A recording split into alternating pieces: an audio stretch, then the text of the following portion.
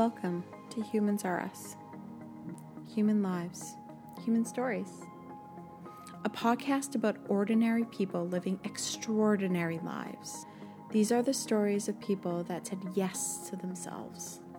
Their experiences have helped to make them who they are in this moment. By sharing their personal stories, we hope to inspire others to live their truth. This is a podcast about growth and being one's true, authentic self. Please be advised, this podcast contains adult content and language. Opinions expressed in this show are just that, opinions. And any health-related discussions do not constitute medical advice. Welcome to Humans Are Us. I'm your host, MJ Love. On this episode, I speak with Alexis Silveira. She has a background in law and anti-racial work. She's a practitioner of Afro-dysphoric shamanism. Alexis is guided by her belief that healing is activism, and the reconnection to our ancestral and traditional ways is a revolutionary act. So thanks so much for being here with me today. How are you? I'm good. I'm really good. Thank you for asking, and thank you for having me with you today. How are you? I am exhausted, but I am doing well. Yeah. Good. Yeah, I'm very well. I couldn't be better, actually. That's amazing, and especially right now. That sounds like a real good for you. Thank you. We're just going to dive right in and talk about what you do as a practitioner of Afro-diasporic shamanism. Right on. Which is a mouthful.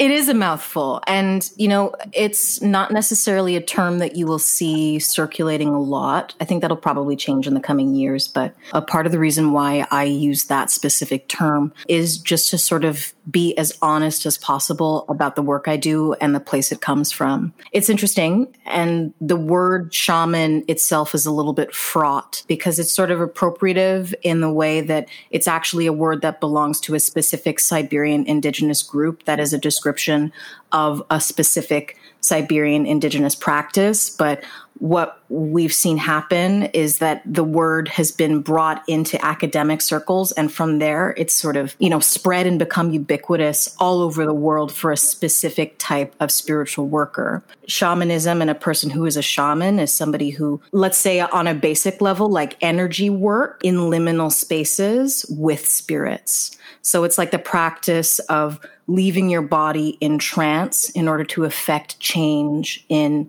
non-ordinary or like liminal reality. Afro-diasporic shamanism within that regard is me doing that work as interpreted through the lens of my ancestry, which is a beautiful but complicated thing. As I'm a person who belongs to the diaspora, my family's from the Caribbean, Jamaica and Grenada, and I don't have the benefit of being able to necessarily trace our practices back to the original, let's say, African context that they come from. Because I'm not an initiate of an Afro-traditional religion. I don't claim that, it's a beautiful path, but up until this point, it hasn't been my path. How do I be as honest as possible with what my ancestors show me, the types of spirits that come and all of this stuff, this incredible stuff, but also do it in a way that keeps me safe? And I guess the last little tidbit I'll add, and it's something that I think about a lot. So in a Jamaican context, there is a word that I could probably very appropriately use to describe myself, which is an Obia woman. And anybody who's Jamaican who's listening is probably going to go, but our traditional practice, Obia, is actually unlawful. Like there is a statute that makes the practice of it unlawful there. It's the Obia Act. It's funny because I've really struggled with, okay, so this is this thing that I do, and how do I be out and honest with people? And what happens when I tell people who are from my community about this? And it can be very dangerous as both a Jamaican woman and also a queer woman to own that. It's been interesting to see where that, like what terminology I use and why, and what the full story around that specific language is. Thank you. Can you explain what that act is about and why that's so controversial?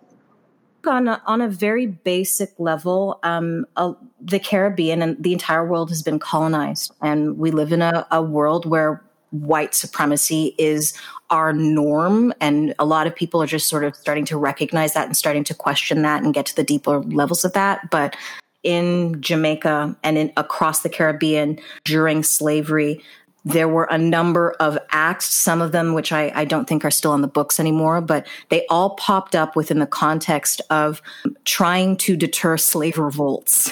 Because what would happen is these people of power who were practitioners of spiritual arts or magical arts or what have you, were really often integral in the process of resistance, right? Because it's like you have a place of power, you have a place of connection with the divine, you have all sorts of insight, which is supposed to be stripped away from you, which is why one of the first steps of colonization is to like disenfranchise people through disconnecting them from their traditional spiritual practices. So it's like the Obeah Act actually sprung up around the time where a whole bunch of slave revolts were happening in a bunch of different places. And, the enslavers in Jamaica were just especially proactive. So they said, okay, so we're going to make this unlawful and there will be harsh punishments for it. And unfortunately, it just has not been repealed. I think the laws, I don't remember what year it was, but it's like 18 something. It's been on the books for quite a while, maybe even earlier, to be honest, but it's been on the books for quite a while. And while I've heard from some people, it's not necessarily in force, and I put that in air quotes, there's still a huge cultural stigma around the traditional practice and really anything that isn't Abrahamic and specifically Christian. It's difficult. There's a really sort of lack of understanding of what Obeah is. It's like Obeah is anything that is spiritual or ooky or spooky or not right in some way. So it's a really hard, enduring belief. And I think that even people who have the benefit of being exposed to things that helps them maybe unpack some of that, even have that instinctual reaction of like, I'm afraid of this, and this is something that's very potentially dangerous. It makes sense that it's from that time. And after 200 years of people hearing that this is a bad thing, no wonder why they're still like internally afraid, because that's what all they know, right? And, oh, yeah. So thank you for explaining that. That was very well put. Now I feel like I need to go do more research into this.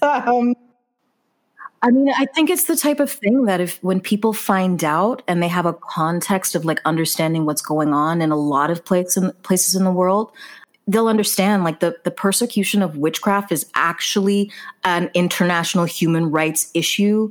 It's a human rights issue in a lot of colonized countries because of the reasons that I mentioned earlier, but also it's just like there's so many different levels and like the intersection of how the patriarchy suppresses women and what are we doing with the most vulnerable women in society who are often deemed as witches? Are they actually practicing? What does that mean? What is a witch? It is a minefield. And once you take that little baby toe and you put it in, you can't help but fall into the entire ocean. And sometimes it's not pleasant. You find stuff that's really not pleasant. History has some very unpleasant things. I recently learned a little more history of, because we all learned history of slavery, obviously. Yeah, to a certain extent, at least. The thing that we don't think about, or we weren't thinking about, is, how that's impacted today's world and how things that people were actually believing, back then to justify this horrible act has trickled down into society today. And white privilege and the patriarchy are two huge things that came out of that. And just so wonderful to talk to people like you who are doing different things and getting in touch with their ancestry, which I think everyone should do. Like, my ancestry is not very exciting. Oh, but you know what? You shouldn't say that. You really, and I know you had a feeling as soon as you said that, you're going to she's going to say, don't say that. I did, but I mean, it's exciting in a different way, I should say. I am reading the history of the England witches right now. So that's really interesting. And so I'm just trying to get in touch with that kind of stuff that's something you talk about in your work. So I guess we can talk about that, is why, as part of your practice, you bring in this ancestral element, and why bringing it forth as kind of like that act of revolution. Ancestral reverence worldwide, like it's presupposed in most places, right? People revere their ancestors. People turn their mind and their eyes towards their ancestors. They believe in their ancestors. And whether or not you think of ancestor reverence as a form of magic, it is often alongside magical practices in a lot of other contexts. So why do I do it? For a number of reasons. And one of those really basic reasons is because it just makes sense, right? Like, this is just how it's done. If you're doing all of this work and you're reaching out to all of these powers, whether they be gods or spirits or, the spirits of place around you or who and what have you, the easiest people, the easiest beings to reach out to are the ones who literally helped you be present. They brought your incarnated form here, and they're so invested in your care and your betterment and your progress, and they're invested in your protection. So I do it because it makes sense and because it works. But I also do it because I fundamentally want to be connected and rooted to who I am and where I'm from. I do it because it brings me a much greater sense of myself. It brings me a sense of perspective of time and how things reach on, and just understanding that there have been people before me and there will be people after me. And my job part of my job at least, is to continue the succession of power within my line and work to the betterment of my line in whatever way I can. But I also do it because it feels good. It feels warm. And, for so many of us who have histories of oppression, whether on a macro or a micro scale, so many of us who have the experience of family that's often fraught. And, I'm fortunate that I have my family, but I also have my ancestors who are like a hyper family that's always present, but presence in a different way. And they're a great place to feel love and to experience love and to see other versions of yourself or other ways to contemplate your selfhood in the people who've come before you. Another really great reason to do it is because it makes me politically way sharper. Oh my God. I started connecting with my ancestors and my eyes opened up. I literally started seeing as if I had been asleep or I hadn't been on earth for a long time. I can remember waking up one day and looking around and just being like, what happened to this world? Where have I been? Why does it look the way it does? And how did this happen? And it's really sort of difficult to grasp, and it might not sound very grounded, but it's just something about being in connection with that line of people who've been before you really helps sharpen and clarify the moment that we're in. I like to believe that the world is changing for the better, that we are dismantling, structures that have been in place for hundreds and hundreds of years. I agree, getting in touch with your ancestors and also looking at other people's experiences outside of your own are very important. And something I've been really trying to learn more about right now is the collective Black trauma that a lot of people are facing. And though we hear about it a lot in the States, obviously, do you feel comfortable or are you willing to talk about your experience as a Black queer woman living today and what that looks like? And has that shifted for you at all over the last little while or year or so? It has. And I think one of the ways that it shifted is that I am way less tolerant of bullshit. Just straight up, I think for a very long time, and a lot of us go through the process of being very afraid of being seen as the angry Black woman, too loud, too aggressive, too whatever. Especially through the work with my ancestors and through working at healing myself and also healing the residual wounds that we carry as a result of what they experienced, I have come to a place of being way less afraid of being seen, of being unlikable. I used to carry this acute feeling of not having no within my body because of the trauma of being owned, right? And dispelling that in some way. And I mean it was literally like I woke up one day and all of a sudden I was speaking differently. I was holding myself differently. I would walk into spaces, as I frequently am, in very white spaces, and I would hold myself differently in those spaces. And there's a little bit of a thing that happens sometimes when you do healing work. You have a little bit of a healing crisis, which is, I like to think of it like if you pour water into a glass that has oil in it, the oil floats to the top, and it's just like all of that stuff that's being displaced, you experience it as it slips out of that cup. I had a whole lot of experiences of particularly white men being very, very aggressive and very not happy with me taking up space in those places. And it was really interesting to see how the way I handled them was night and day.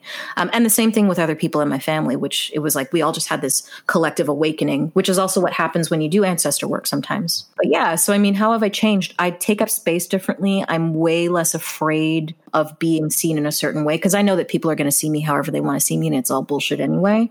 Right? So I think I'm not as interested in playing the game of praise.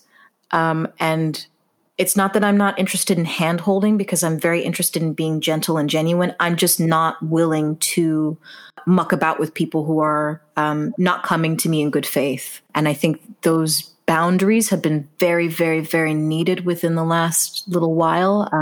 There are a lot of well-meaning white people who are looking for guidance, and they will often go to the first person of color who seems like they're in a position to guide them. And I think there's nothing wrong with that. But a lot of people who are still very stuck in certain ways of being and thinking don't actually recognize that when you're coming to someone, you have to come to them on the basis of mutual exchange. Right? This isn't the same old slave model where my job to give information and your job to take. I've become very acutely aware of those things, and I've always been political, but my tongue is way sharper now, and I'm better for it. I think that is great to hear. Kudos to you. Those ways of changing, I'm sure, impacted your life for the better. I know it wasn't always easy. Oh God, no. Yeah, it was hard. But you know what? I think the truth is that when we step into our authentic selves, we give permission to others. And I found that the people who are interested in sitting with me and being close to me now, of all races, are just better people. They're just like, if they can take me saying, hey, look, I get that you're afraid of your ancestors, but you have to do this work and I'll help you through it. But like, you got to do it. If they can take that, they've got strong hearts. And those are the people I want around me. Courageous people. And it sounds like you've really had real change in your life and a metamorphosis of really saying yes to your power.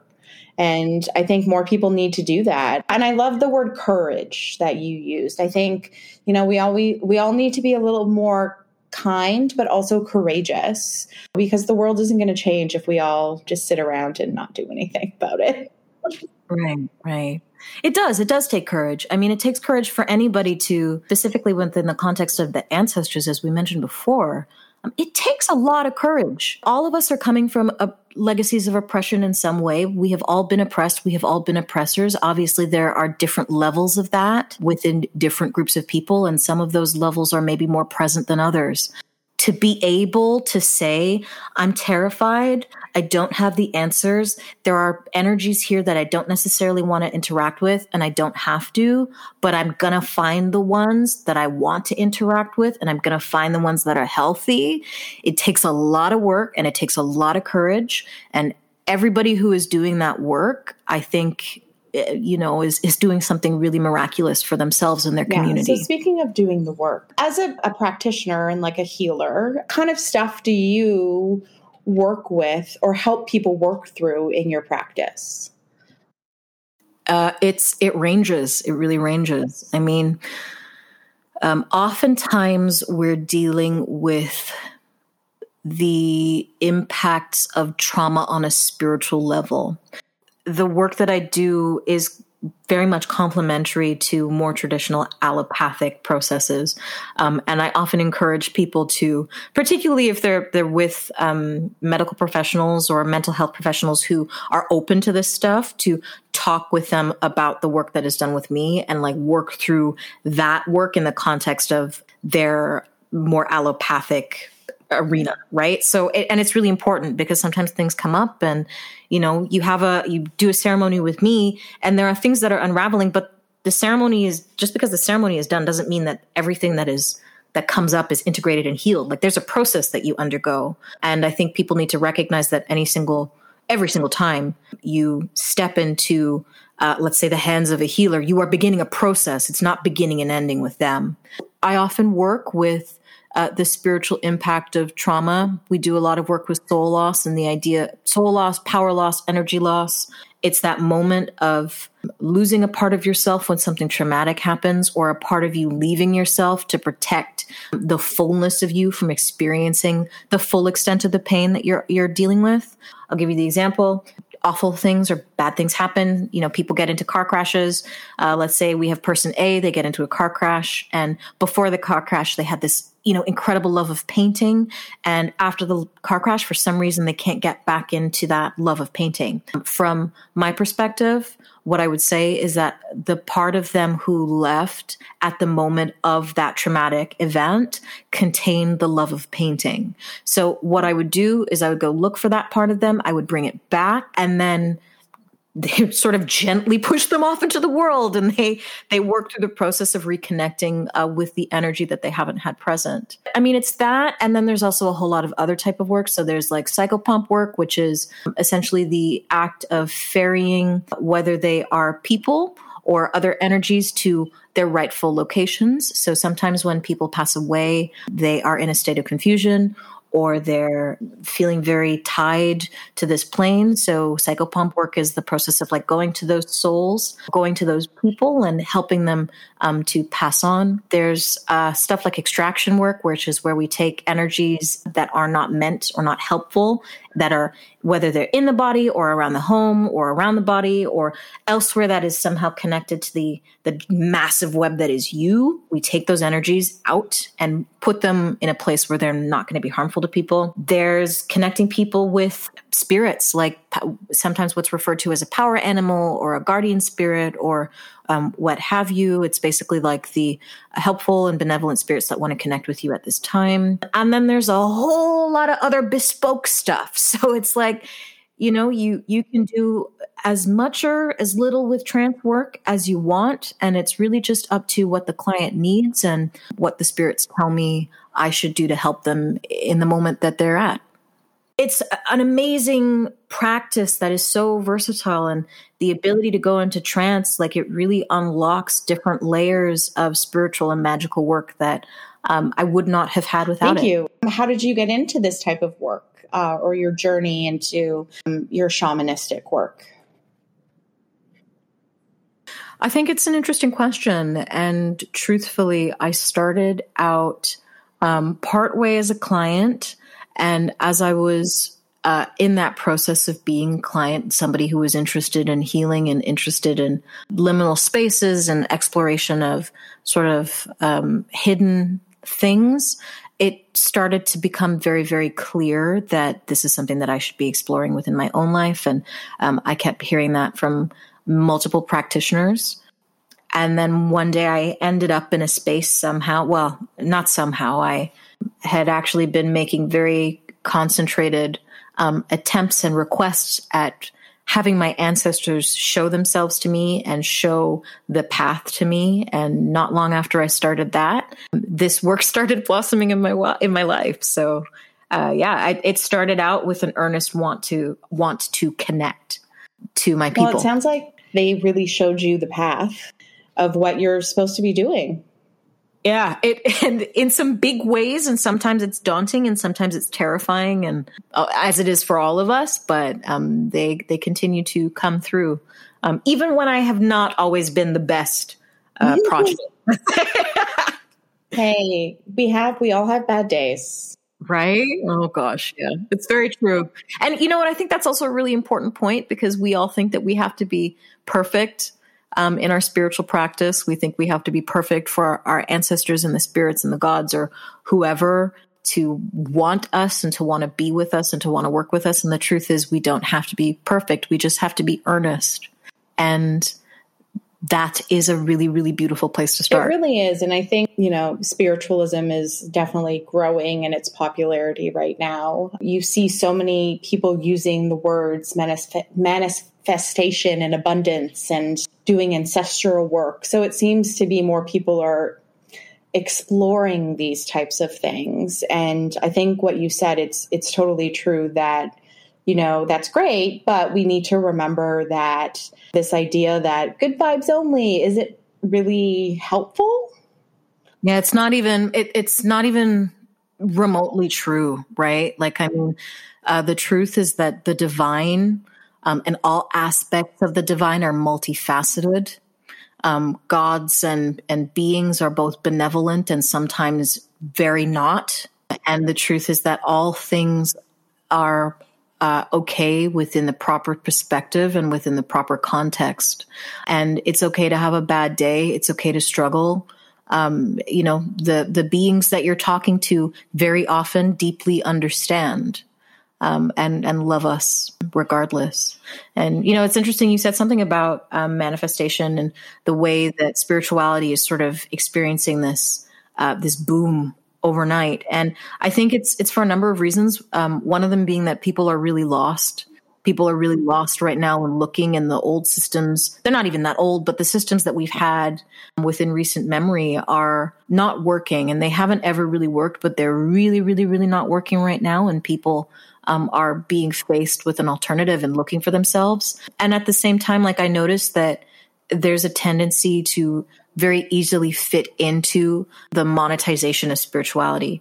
And there's nothing wrong with that within a balanced perspective, So it's not all about what we can get out of the divine. That is definitely something that is there, and you can use magic and you can use other means to better your life. But it's not just about material gain. And I hope that's something that people start recognizing more and more. Something that's been important for me, because I was raised in a religious household, not too religious, but then I kind of pushed that all away for me. But in the last 5 years of my life, I really found spirituality. And, for me, the most meaningful thing is kind of figuring out on my own and what resonates with me and what doesn't. Right. And I think what you talked about, it isn't always about the monetary gain. It hopefully will, become about more of how you live your life and who you are as a person. Through spirituality, I think it helped me become a much more positive person. It's really helped me look at the world in a certain way. I always try to come back to the idea of love and kindness. And I think it's so helpful to approach people in that way, especially over this last year when we've all been dealing with a lot. Absolutely. I completely agree. And I hope, at least I think it is, Speaking of last year and the pandemic and how life really has changed for so many people, and you as a person who is a little more in tune to other energies, have you found it more difficult over this last year? Do you have practices in place to help with that kind of thing? You did mention the word, one of my favorite words, boundaries. Yeah. Yeah, they're huge. They're huge. They're absolutely massive. And boundaries are also very much a spiritual principle. And one of the things that I have had to do a lot of boundary work in the last year, but I've also had to do a lot of cleansing work, right? I think cleansing and purification has been sort of the staple of the year for me. And the reason being that when you're dealing with a lot of dense energy, when you're dealing with a lot of dense emotion, or just a lot at once, it can start feeling very heavy. Having a really good spiritual hygiene routine in place helps you in the metabolization of that heaviness. So it's you got your spiritual baths, you got your spiritual incenses or your resins or your smokes, whether or not you do any form of banishing work or, you have talismans for that type of thing. There are so many different ways to engage in this practice, but that has been absolutely massive for me and my loved ones over the last year. And also rest, right? Like making sure that I'm taking rest and treating rest itself as a spiritual act. Spiritual rest is a thing as well. We have a tendency to sort of like get our hands on some tools, and then everybody's like using the tools constantly. And it's like, that's output, right? That's energy that you're putting out. And it's a lot of energy and it takes a lot out of you. So practitioners of magic oftentimes will find themselves being really exhausted really quickly if they don't have like proper rest and rejuvenation protocols. So for me, it's also been a lot of like Reiki, sleep, as basic as it sounds, eating well, eating things that are good for my body, eating things that I like, and cleanse myself. Really basic stuff, but they make a huge difference. The basics are, foundational for a reason. I've been really thinking about, purposeful rest over this, even the last few months, because I think we're still very much in a society where productivity means your output and how much work you can do and how many hours you can work in a day. I heard an elder once say, we're human beings, not human doings. And like, that cracked me wide open at that my moment. therapist, she said that to me too. And I was just like my brain just exploded. Yeah. Wow. Like, it's such a simple saying, but it's true. And so true. We need to remember to be, and whatever that looks like for you. And it sounds like you have some amazing practices to keep you healthy, because that's so important, especially right now. Yeah, thank you. And I mean, I'm continuing to expand my practices. And I think, it doesn't have to be super involved and super difficult. Everybody thinks that if you're going to do something spiritual, it has to be a big ritual and you've got to have the certain tools, and actually one of my favorite spiritual baths is really just like blessing some sea salt and putting it in some water that's blessed and bathing in that in my tub. Right. It can be really simple and really inexpensive, but those really simple and really inexpensive things can really save your skin. That sounds magical. And if I had a bathtub, that's what I would be doing. The funny thing is, in a lot of Afro-diasporic traditions, the spiritual bath is actually something that's originally like a bucket bath, right? It's something that you pour over your head. So people don't have to be confined to not having a bathtub. Even if you have a basin, it can work. Well, thank you for that, because I do miss baths. I find them so rejuvenating. So I'm going to have to try that. Thank you for bringing that up, that it doesn't have to be this crazy, complicated spiritual practice. It can be within your budget. And like what you said, as long as you're bringing that intention, that's really what matters. Totally. It's sort of like, we can get into that. If I don't have the right materials and the right materials are super expensive thing, I can't do the thing. And I think that's also a stalling tactic very often. I mean, materials do matter. I'm not going to say that they don't, but that doesn't necessarily mean that you have to buy the most expensive thing that's top of the line right off the bat. Like, good salt is salt. You can find good salt at the grocery store. You can find herbs that you can burn in your house to make a difference in the energy at the grocery store. It doesn't. And while, of course, it's also really important to support local business owners and small business owners, and particularly communities whose technologies that we're working with, and like buy from those people. You can also like go to the grocery store and get things that are accessible to anybody. So it doesn't have to be a super scary, super fraught thing. This either. way it's open to whoever. And this is what I love about the people who I've met in the community. As long as you're coming at it with openness and kindness, that everyone's just like, yeah, I'll help you do this. Yeah, absolutely. Yeah. So you have been so helpful and so kind to speak to me about all of this stuff tonight. Of course. And thank you for having me. I really, truly appreciated it. And it was lovely to talk. So if people want to learn more about you, where can they find you on the socials? And I know you have a website, so which I'll be putting all this in the show notes. But, where can they find you? Yeah, so you can find me on Instagram at Alexis Silvera.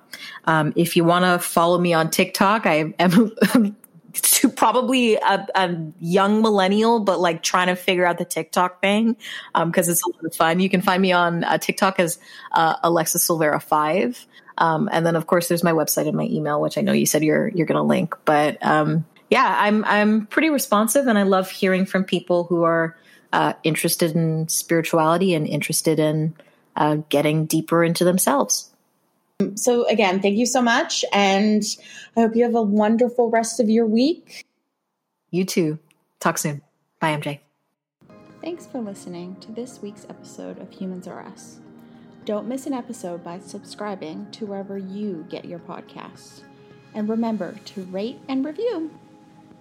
Loved this episode? Please share it with a loved one and help grow the Humans Are Us community. Connect with me on Instagram at Humans Are Us or visit the website humansareus.com.